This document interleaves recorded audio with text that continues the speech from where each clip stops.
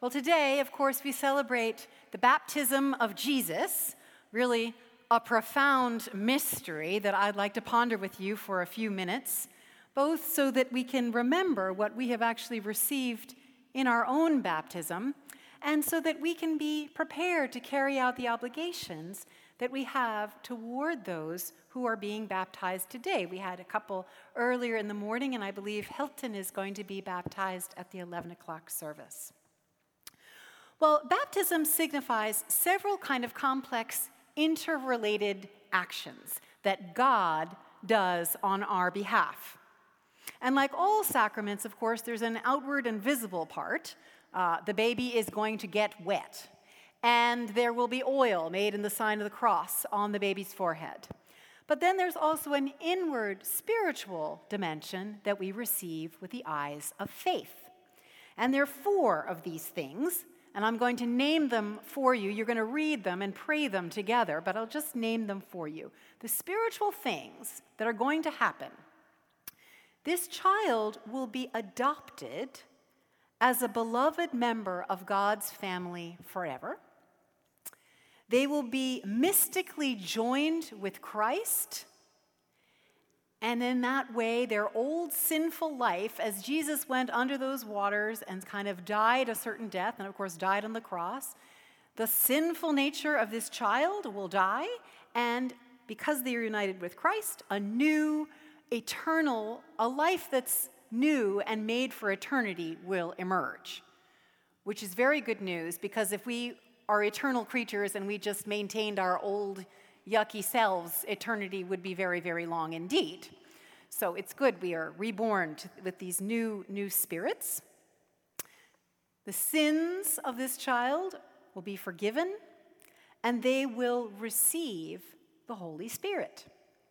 Now, looking at the babies that we baptized earlier, I would have to say that if I was a parent and I beheld these angelic, innocent creatures, I might be prone to say, don't you think, Marjorie, that these are kind of inappropriate gifts for these babies? I mean, they're perfectly lovely. How can they be sinners? Why do they need forgiveness? They can't even talk yet.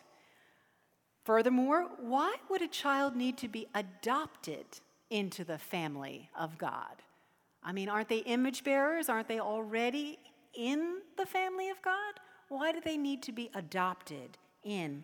And finally, what difference does the Holy Spirit really make? Well, to begin to answer these questions, I want to share a story about a former colleague of mine. It happened in middle school. Well, there was a little group that had decided to play a trick on a classmate, and he was frequently teased, this particular classmate. But this time, the little group had decided to set up a sort of a trap that they thought would be funny in the bathroom. So my colleague got drawn in. He was supposed to get the unsuspecting boy into the bathroom, and he did. And then the little trick, with all its degrading intent, was accomplished. But afterward, the student who was the target of the laughter looked up confused at my friend, and he said, "I didn't think you were one of them." Well, it was a formative moment for my colleague, a crisis, really, because deep inside, he did not think he was the sort of person who played cruel tricks. But he willingly had done just that. And of course, he'd gotten something out of it which he wasn't quite ready to give up. He'd cemented a kind of bond with the others involved. What was he to do? Well, most of us have memories of being quite young and knowing that we have done something bad, and not just out of ignorance. The spiritual autobiographies of great saints usually include moments just like these. Augustine committed an act of vandalism in an orchard. Just out of boredom and for the sake of entertainment, he went into this orchard and he shook the branches and the fruit fell to the ground just to rot. He didn't even feel like eating it. And then, of course, the abolitionist John Woolman, saintly, wonderful man, as a boy, just for sport, he shot a mother robin with his slingshot, leaving her little chicks to starve. Well, these events rung like a bell, reverberating deep into the souls of these young people and disturbed their sleeping consciences, maybe even their sleeping spirit. At a young age, we are often confronted with this dissonance between who we think we are and what we actually do. You can probably think of such a time in your life. I can certainly think of several in mine. And these moments can serve as opportunities to seek the Lord if we do not ignore them, and if there are people around us who will guide us to do just that. You know, one of the things I said that is going to happen to this baby is they're going to be adopted into the family of God, and that we have certain obligations towards the baptized. And one of them is to be that person, that adult in their life who, when they really run astray, we can say, this is an opportunity for you to know the Lord. Well, back to my colleague standing outside the boys' bathroom in middle school. There were a couple of options open to him. He could have decided that what he had done was not really all that bad. He could shrug his shoulders and say to the boy, "Don't be so sensitive. It was just a joke." In short, he could try to convince himself that what he had done was not really wrong. It was not really, in the language of the Bible, a sin. Or he could face the fact that he had been cruel, that he was capable of that, and that he was, in the language of the Bible, a sinner. Someone who not only does stuff that hurts others, but deeply ruptures the relationship with God and his family. Now, if he had chosen option one, you wouldn't be hearing this story. My colleague realized that he had done something mean on purpose, and that it meant something rather shocking about himself. He was a sinner, and he was troubled by that. He needed forgiveness from the boy and from God, and a way to have power not to get caught up in that sort of thing again. And that's how we come to today's lesson about baptism. Baptism at its core is about recognizing that we are sinners in need of forgiveness and redirection and empowerment to live a new life. Not just that we've inadvertently done some foolish things. Don't you love it in movies when a character has done something perfectly dreadful? Stolen from his partner, cheated on his wife, murdered the dog.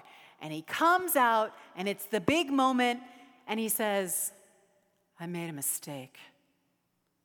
A mistake is washing your white cotton blouse with your husband's red sports shirt.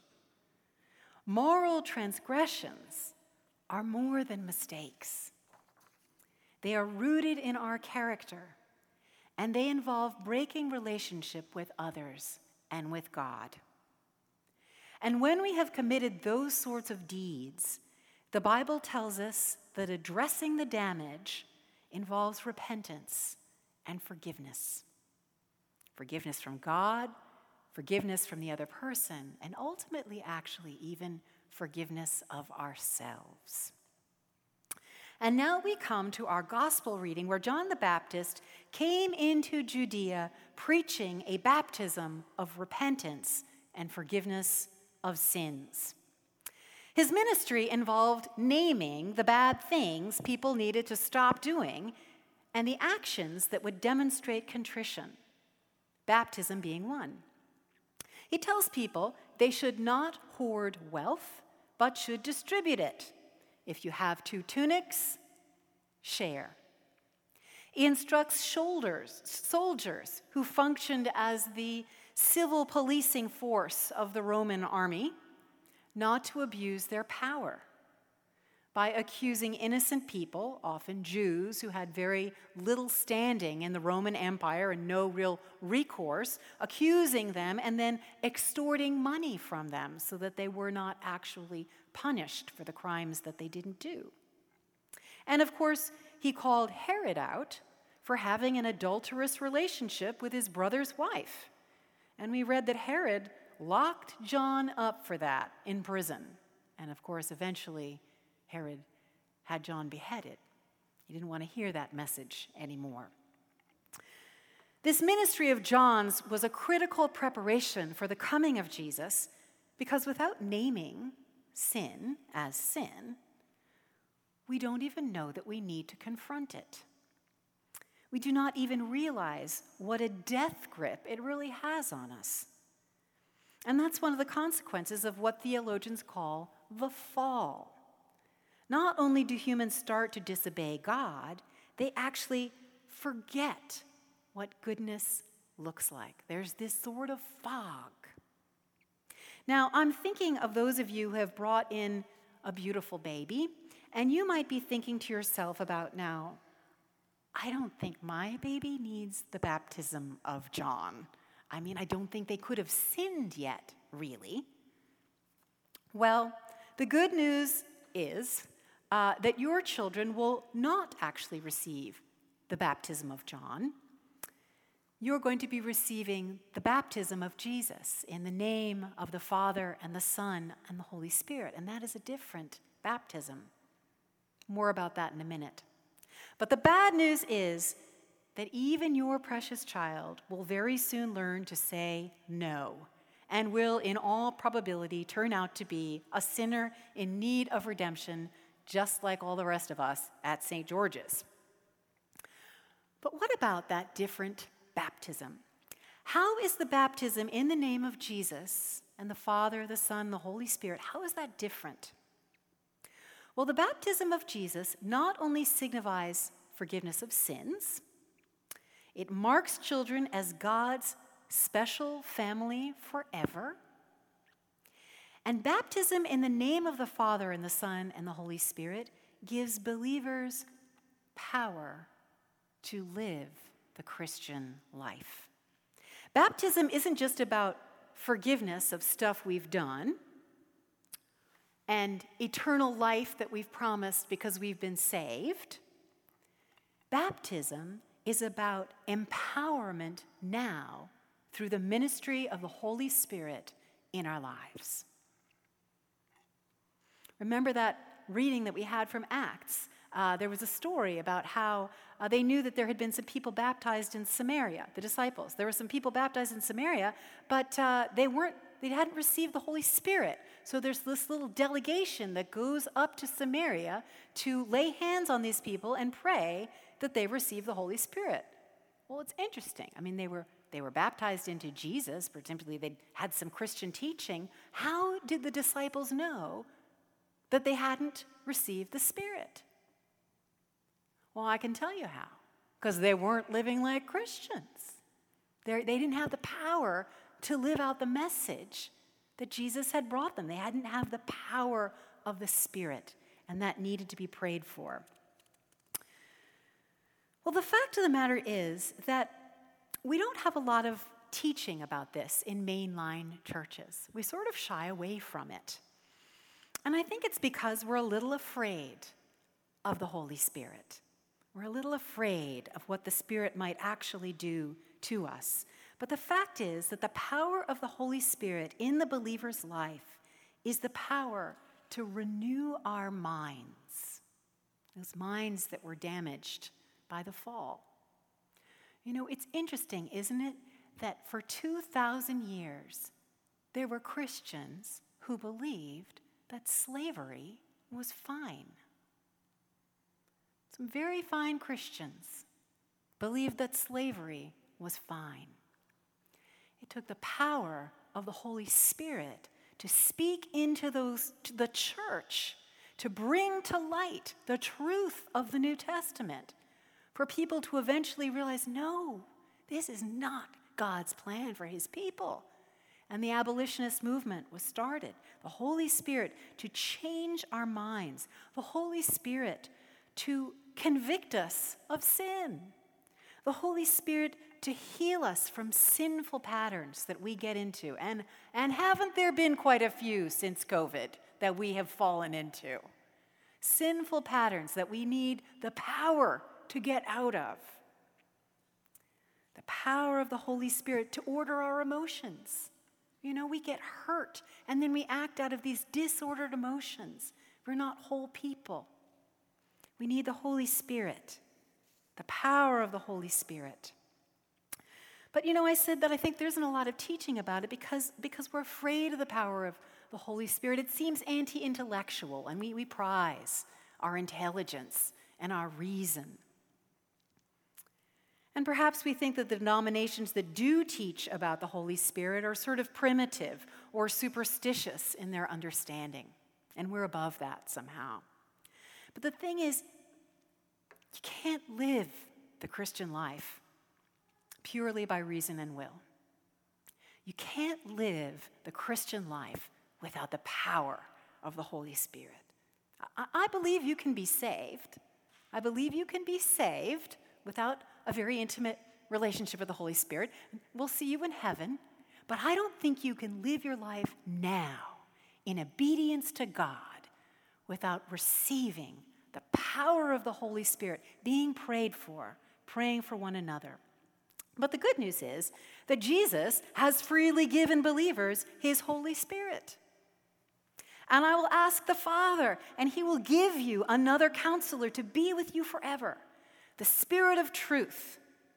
The world cannot accept him nor knows him, but you know him.